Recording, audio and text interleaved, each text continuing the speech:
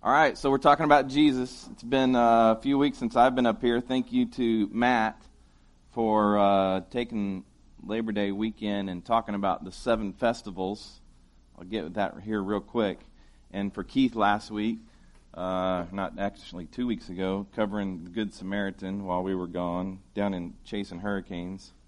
And last week we were at Holiday World, so it's good to be home. It's good to be home and good to be back. It's good to be right here teaching the Word. So let me pick up to where we left off. The Transfiguration has happened. James, John, and Peter were with Jesus, and they've come down and had a little controversy at the foot of the hill right there with the Pharisees and the Jews. And now it's time for the Feast of the Tabernacles that Matt talked about, the Feast of the festival, the feast, the shelters, booths, different names. But here's a couple of things that happen that are critical. These are critical for you to understand as we get through this section of the Scripture. Is typically what the priest would do during the festival of the booths. One of the many things that they would do. They were very legalistic and very traditional in what they did, but the priest would go from the Temple Mount in Jerusalem, and he would go down to the pool of Siloam.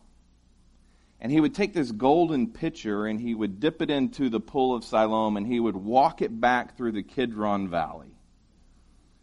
We're going to walk back through the Kidron Valley in May. Little promo. Back to the temple. Go up to the altar, take this pitcher of water from the spring of Siloam, and he would pour it over the altar just to resemble the pouring out of the Spirit. That was one of the things they did at the Festival of Booths. Then the other thing that they would do is they would actually go into the holy place. In the holy place, there was this table with the bread on it, and there was this lampstand. Remember, as Matt was teaching these festivals, he had this golden lampstand up there that represented the different festivals. Well, this lampstand actually was in the holy place. There was the veil, and then beyond the veil was the Holy of Holies, which only the high priest could enter. And he only did that one time a year. Side note, Jesus is our high priest. Jesus lives within us. The high priest lives within us, the temple, today. That's a little different than it was before the cross, where we're talking about with Jesus right here. Jesus has already dealt with all the sin issue. There's no more altar to pour the water over. All right? But here's the interesting thing. During that festival of booths, the priest would actually go into the holy place and he would light that lampstand. And we had a conversation in one of our small groups Thursday night about prayer, and then I continued that conversation at Cracker Barrel with my wife on Friday morning. We're talking about the Lord's Prayer. Isn't that the model prayer? And I was talking about how Jesus really gave us the Lord's Prayer, and I've already said this as we've covered the Sermon on the Mount, but he gave us the Lord's Prayer really as a walk through the temple. It's a walk through the temple. And so when he says, lead us not into temptation, that part of the temple that he's talking about is where they actually light this gold lampstand. And it's our path. It lights our path for the direction that we would go. Promise you, just go back. If you want something to study the Lord's Prayer, and it's literally Jesus walking into the temple all the way to the Holy of Holies. Just go back and look at that real quick. Oh, not today. Later. So, this festival of booths was the last of the 7 festivals, and it was a big deal. But you need to know those two things as we dig into this passage of Scripture. In John 7:10, quickly it says, after his brothers had gone to the festival, then he also went up, not openly, but secretly. Remember this, They kept saying, Jesus, come to Jerusalem, come to Jerusalem. He's like, no, no, no. You guys go ahead.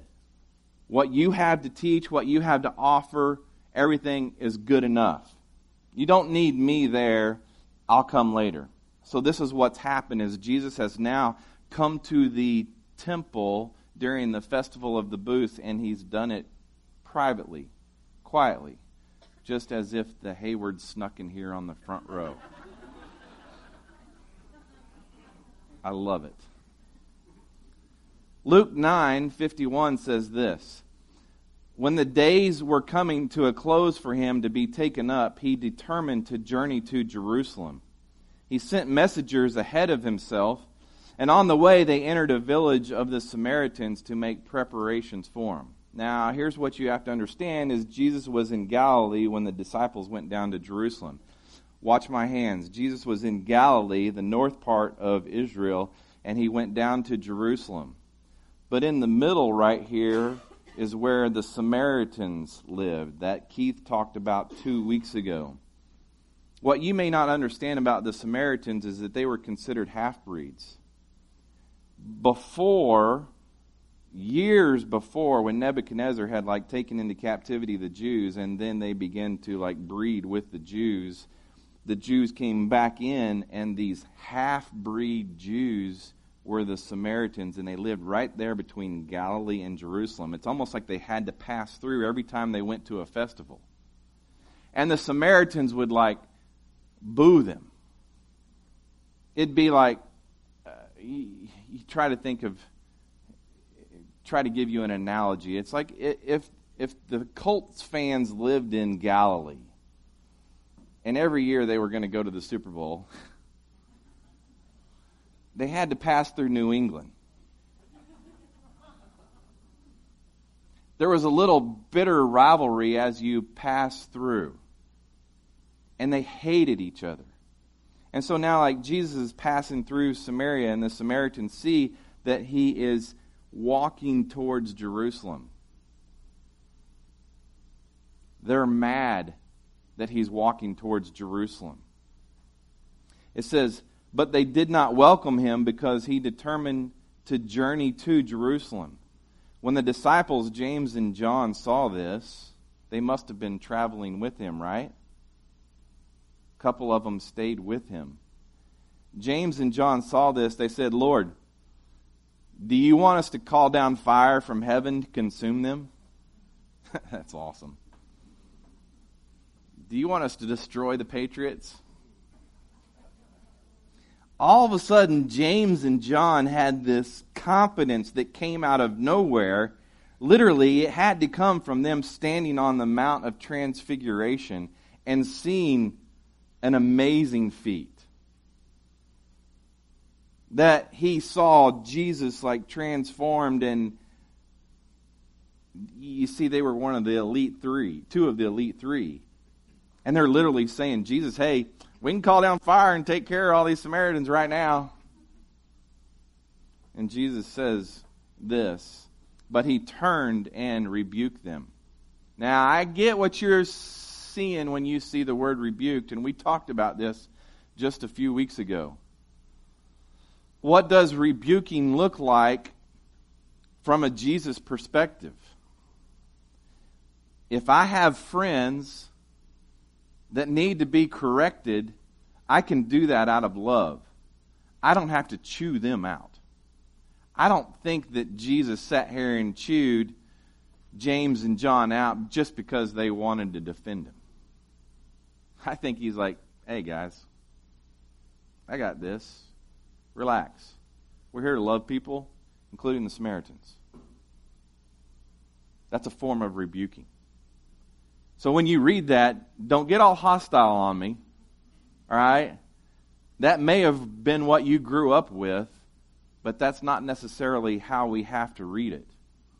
And then it says, and they went to another village. Quickly, in Matthew 8, we're jumping back because remember, we're doing this in chronological order right now, but I can jump back to Matthew 8 because Matthew's not written in chronological order. But we can see that in Matthew chapter 8, verse 19, it says, a scribe approached him. A scribe. a Pharisee approached him. And we'll jump to Luke 9, which is the same story. We find out that it's the same story, but Luke 9:57, that's where we'll read it from. It says, as they were traveling on the road, someone, that would be the scribe that was announced in Matthew chapter 8, said to him, I'll follow you wherever you go. And Jesus told him, foxes have dens, and the birds of the sky have nests, but the Son of Man has no place to lay his head. What does that even mean? Like, he's saying, I really don't have a residence. I just travel around spreading the good news, and wherever I have a chance and opportunity to lay my head, the good people take care of me, and that's where I'll stay. If not, remember what he does. He sent them out ahead at one point, and he says, look, if they don't want anything that you have to offer, just dust your feet off and move on. And this is literally the way that Jesus lived his life, traveling from city to city, just trusting that his Father was going to provide for him and take care of him. In verse 59 it says this, then he said to another, follow me. And this man said, Lord, first let me go bury my father. But then Jesus told him, let the dead bury their own dead, but you go and spread the news to the kingdom of God. Now, that sounds pretty harsh, right? It's like the guy just said, my father died, and I want to go bury him. And Jesus is like, no, he'll get buried. Don't worry about him. Just hang out with me. If we're studying this from a Jewish perspective, let me offer this to you. That when a Jewish father died, it was the responsibility of the firstborn son to stick around for at least one more year after the father died. To take care of the mom, the widow, the family, and to make sure that everything was good to go for at least a year. That was a Jewish tradition. Now read this again, the same sentence, and read it with a different perspective that maybe the dude's dad's not even dead yet. And Jesus is saying, come follow me. And he's like, no, I've got responsibility back home. I got to take care of the house and everything when my dad dies. But Jesus says, let the dead bury their own dead, but you go and spread the news of the kingdom of God. In verse 61, it says, another said, I'll follow you, Lord, but first let me go and say goodbye to those at my house. But Jesus said to him, no one puts his hand to the plow and look back, it's fit for the kingdom of God. Now, again, this sounds kind of harsh that he's like saying, no, you can't go home and say goodbye to your parents. But understand this. If a follower of somebody, let's say that you decide that Jesus is the Messiah, what do the Jews believe that about Jesus being the Messiah? They don't believe that he's the Messiah, that the Messiah is still to come. So literally, if you go back home and say, I'm going to go follow Jesus, therefore I'm giving up my Jewish faith, here's what happens. Is they have a funeral for you. Like, okay, you're no longer a part of our family. Luke just sent me this story, this video last week about a Muslim man who gave up his faith to pursue Jesus and his family disowned him. It wasn't any different right here. The Jewish boy was like saying, let me at least go back and hug my mom and dad and tell them that I'm going to go pursue you. And he's like, no, if you go back, you may not follow me. It's going to be a bad deal if you go back. Just come follow me right now. Jesus was really calling for a complete surrender. He's talking about, I understand that you are going to make a sacrifice, but if you want to be obedient, you'll just hang out with me right now. And then we wonder why the workers are few in the harvest. Because the sacrifice then was not easy. And for some in this room, it's not easy. Then we jump to John chapter 7, verse 11. It says, the Jews were looking for him at the festival and saying, where is he? Obviously, there's a lot of talk going on. Here's what's happened is the disciples have come ahead of Jesus to the festival, and everybody's like, that's probably the highlight of the festival, is there's this guy named Jesus who claims to be the Messiah. And what has occurred at this point is the Pharisees all along have said, look, if the Messiah can do these three miracles, if they can heal a blind person from birth, which has never been done, somebody that's born blind, if somebody can heal a person and cause them to see if they've never seen before, or if they heal a person, a Jew, of leprosy, if they heal a person of leprosy, which had never been done, a Gentile had been healed, but not a Jew. And then, this is a good one, if they can cause a mute, a person who can't hear or speak and who is demon-possessed, if they can cast the demon out of that person, which we've never been able to do, then definitely they're the Messiah. Those are like the messianic miracles that these Jewish tradition and these Pharisees all said, look, if they can do these three, then there's no doubt. Now, you're not going to read that in Scripture. You're not going to read, here's the three messianic miracles in the Scripture. But I promise you, if you go over to Israel and you talk to any Jew about the messianic miracles, they're not going to want to talk about it. They're aware of it, but they're not going to want to talk about it because they don't want Jesus to be the Messiah. So here's the interesting thing. Now this festival is occurring, all the Jews are there, and Jesus has done all three of these miracles at this point, yet they have said he's not the Messiah. But the waters are being stirred. And they said, where is he? I have to think in my mind that these Jews are questioning themselves and going, wait, could he really be the Messiah? Could the man who we've seen do some impressive things, could he be the Messiah? It says, verse 12, and there was a lot of murmuring about him among the crowd. Some were saying, he's a good man.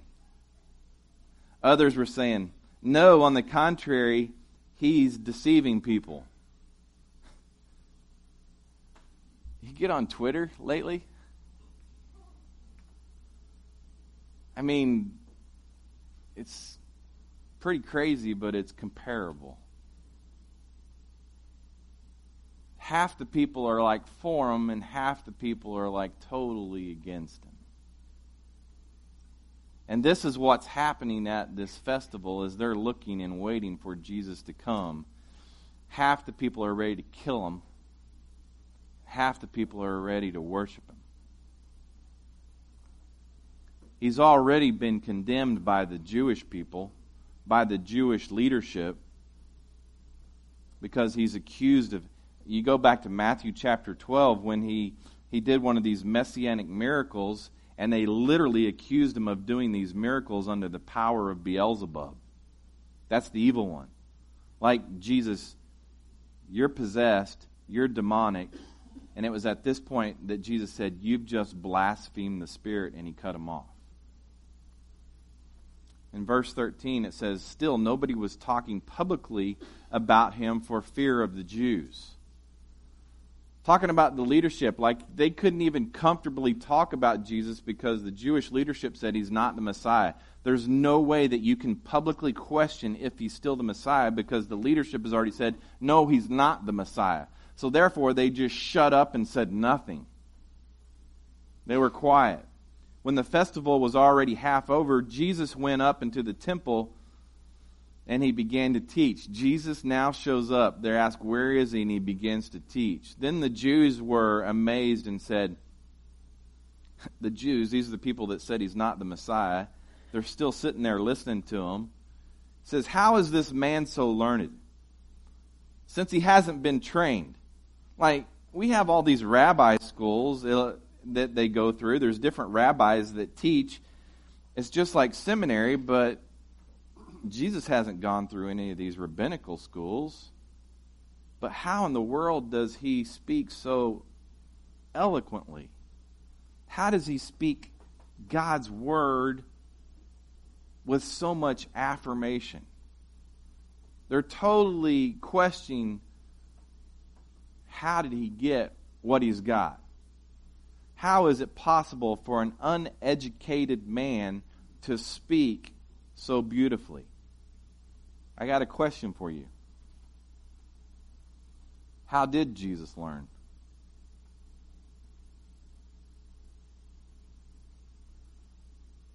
How did Jesus learn? The Spirit. From the front row, Luke says the Spirit. We can go to Isaiah chapter 50, verse 4. And it says this. The Lord God has given me, and if you're reading from the New American Standard Version, me is capitalized. I get that it's Old Testament and that Jesus is not around in the Old Testament, but Isaiah speaks directly about the suffering servant, which is Jesus. And it says, the Lord has given me the tongue of disciples, that I may know how to sustain the weary one with a word. He wakens me morning by morning. He awakens my ear to listen as a disciple. Where did Jesus get trained? He got trained from the Spirit. The Spirit, Jesus went away and he hung out with the Spirit. He hung out with the Father. He still does this as we read through the Gospels. He gets up early in the morning and he goes away and he hangs out with his Father. Who's teaching him? The Father is teaching him. He didn't go to seminary. He didn't go to any rabbi school. He didn't do any of that stuff. And they're sitting there like going, he's totally educated, yet he doesn't have... Here's what happened. Most of the people that taught in the temple, they would quote the different rabbis. Rabbi such and such says this, and Rabbi such and such says this, and Rabbi such and such says this when they teach. All different interpretations.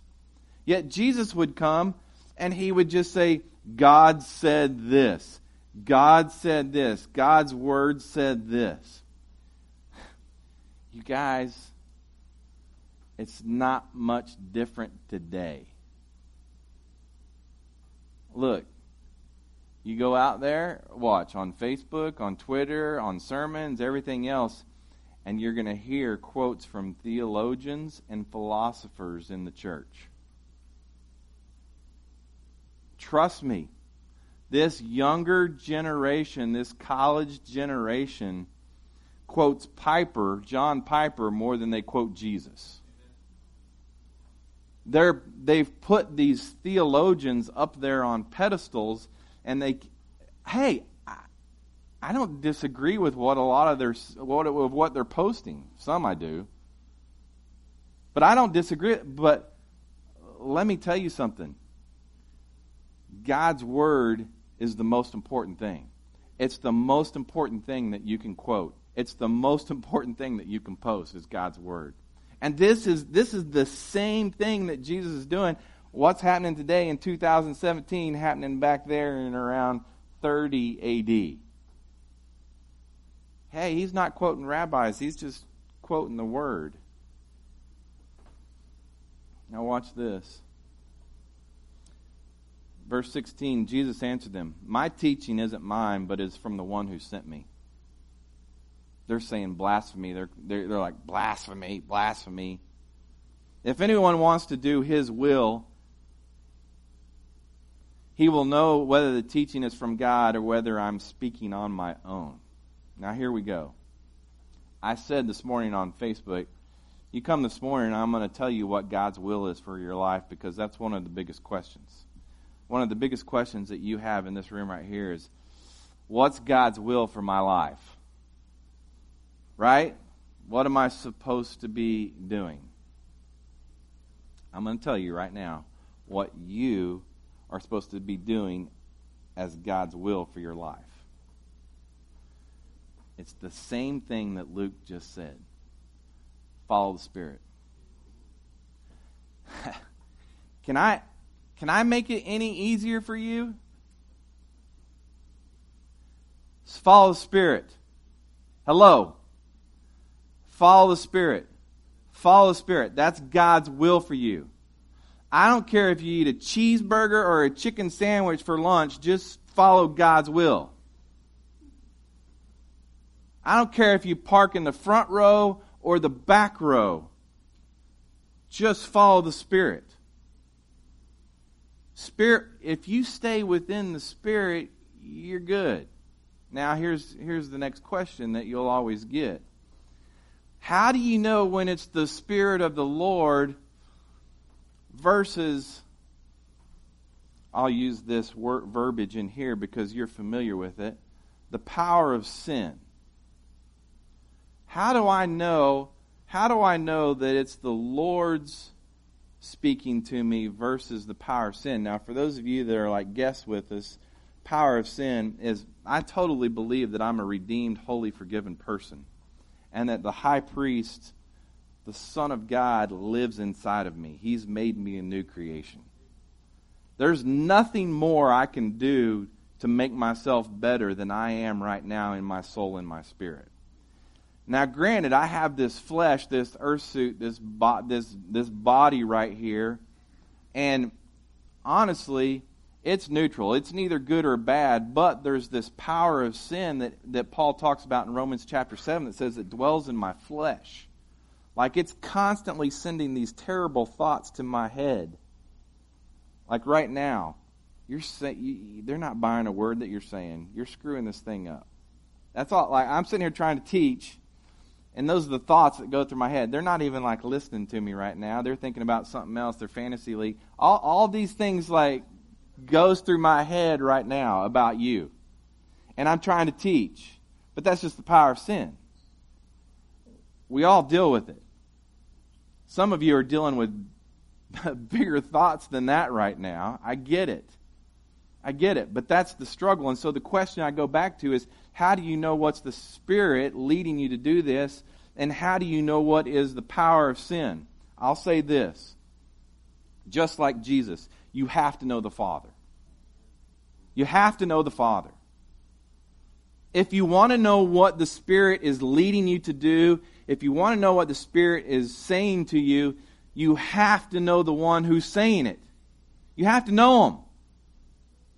You can't just like say, oh yeah, I'm a believer, I have the Spirit, and He's leading me to do this, leading me to do that. Well, how do you know the Father? How do you get to know the Father? These are just simple questions that you ask all the time. You have to read His Word. Look, you're going to have to read His Word. This is what Jesus said. He's not quoting philosophers. He's not quoting theologians. He's not quoting rabbis. Read God's Word. You want to know the Father? Read His Word. If you know the Father, He's going to speak to you, and He's going to lead you. And we call that following the Spirit when you're obedient to it. Watch this. I promise you that the Spirit is not going to lead you to do anything that is contrary to His Word. I promise you. If it's contrary to His Word, that's the power of sin. A short definition of the power of sin is your flesh and your selfish desires playing out. Sorry. That's what it is, and we all deal with it. when I start to do things in my own strength versus trust in the Spirit to do it in me, then that's my struggle. Look, I'm with you. Trust me. I'm with you. I struggle trusting. There's times when I want to do it my own way. When I want to do it in my own strength. And the hardest thing, even though I can believe it and I can get up here every Sunday and I can teach it, is trusting it. It gets easier every day. I think it does. I think it gets easier every day. The more I know Him, the more I trust Him. And so what I'm saying is, therefore, you can match up the Spirit's leading with what God's Word says. If you want to know if it's the Spirit or if the power of sin, you're going to have to know the Father by reading the Word. Not by me spoon-feeding it to you. You really digging into the Word and knowing the Father. You're going to hear people drop the line all the time. The Spirit told me to do such and such. You're gonna hear that line all the time. And honestly, you can sit there and you can watch what they do or watch what they say, and you can match it up with the Word of God, and you can know right away if they're following the Spirit or if they're following themselves. And then you know what's the hardest part about that for me?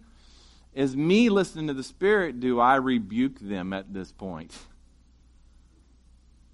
Most of the time I don't, because they don't have an ear to hear. And so what do I do then? I pray for them. You guys, it seems like this Christian thing is a difficult thing, but if you just know Him and you trust Him, He'll literally do this for you. You have to listen to the Spirit of God to know what He wants you to do. And then verse 18 says this: the one who speaks on his own seeks his own glory. That would be the flesh, selfish. But he who seeks the glory of the one who sent him is true, and there is no unrighteousness in him. I've heard this a few times. Let me say this. It's not about you being happy. I've heard it a few times. God wants me to be happy. You find that in the text for me right there, in God's Word right there, and I'll give it to you. But I think God wants me to be happy, but it doesn't say that in the Scripture that He just wants me to be happy. Honestly, it's about me being obedient to God so that He is glorified. That's it. That's it. I want you in this room to think about some of the issues you got going on, and maybe it has to do with a relationship. You got some difficult relationships that you're dealing with in here, and you just ask this simple question. Just ask this simple question. I wonder how much glory God is going to get out of this decision that I'm going to make as I respond.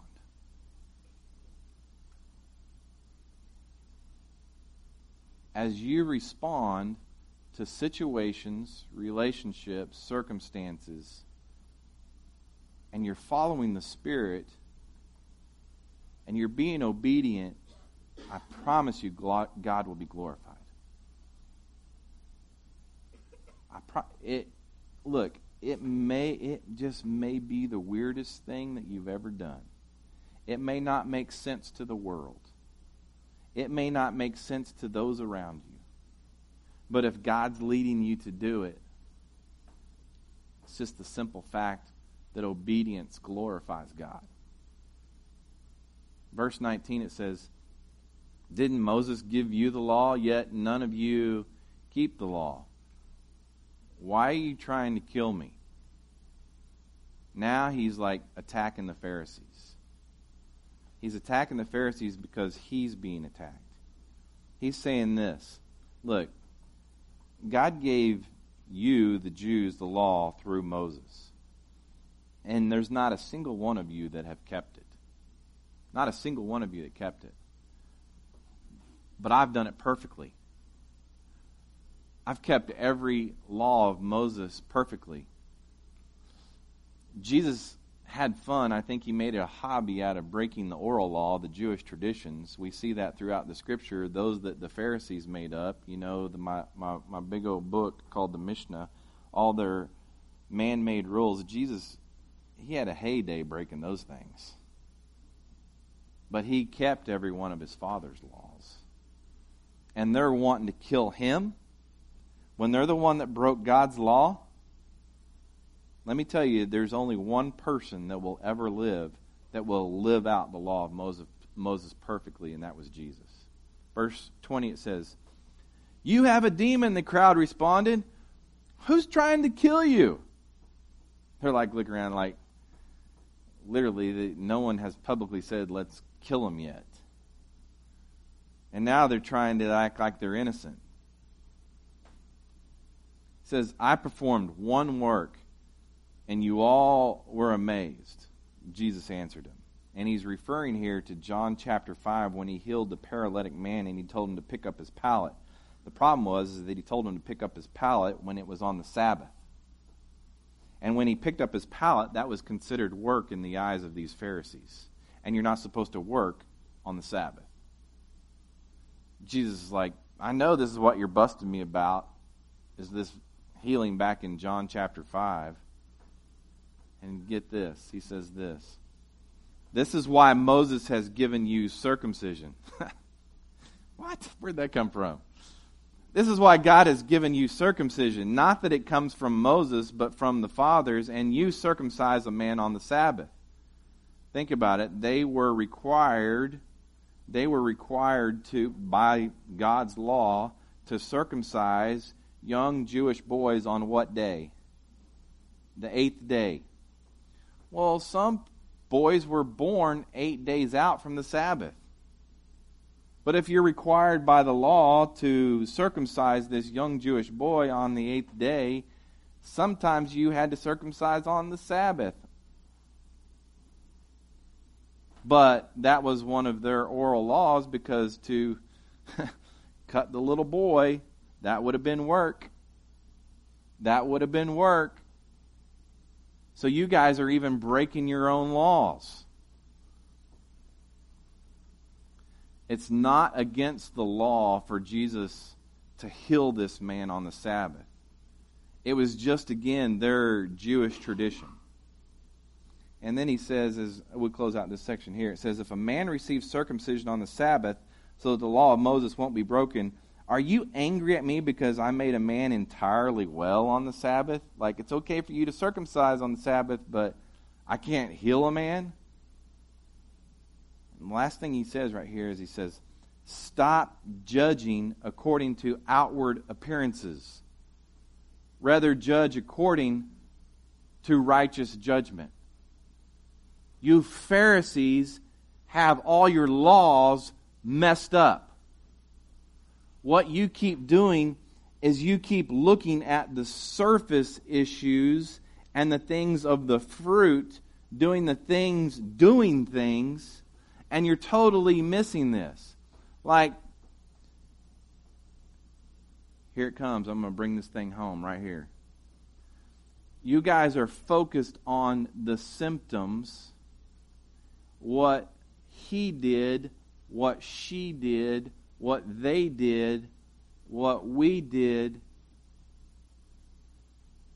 and you're missing the root of the problem.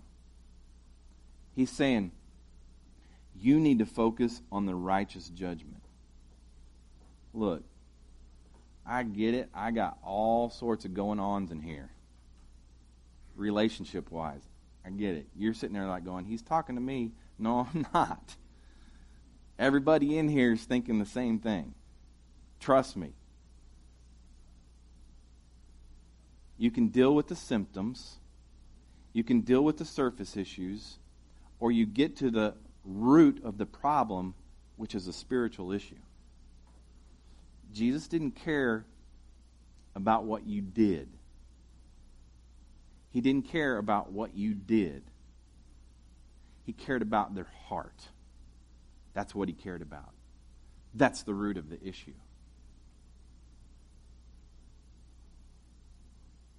I look at you, I see what you do, but I look at you and I see who you are. There's a big difference. I love you. Look, this is Rusty speaking to you. I love you for who you are.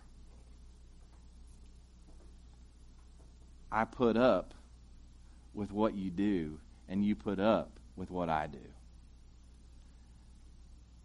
Some of us are goobers. You get it?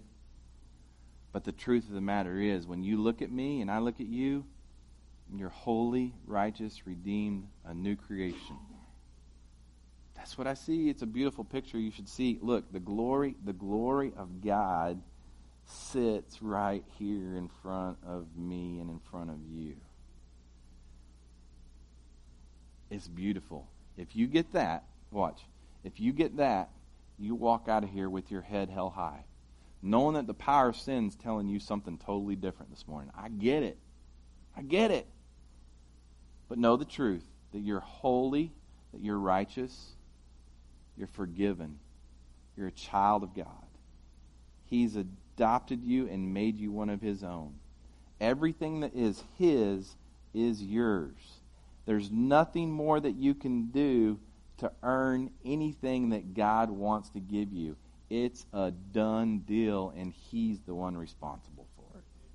Father, I pray that you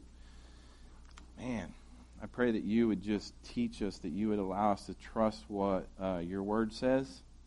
And Lord, if it was my strength up here this morning, take care of your people.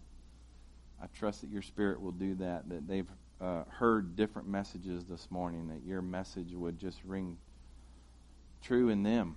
Whatever that is, I trust you. I trust you with my family, my friends, my brothers, my sisters. I trust you, Lord. And I pray these things in Jesus' name. Amen.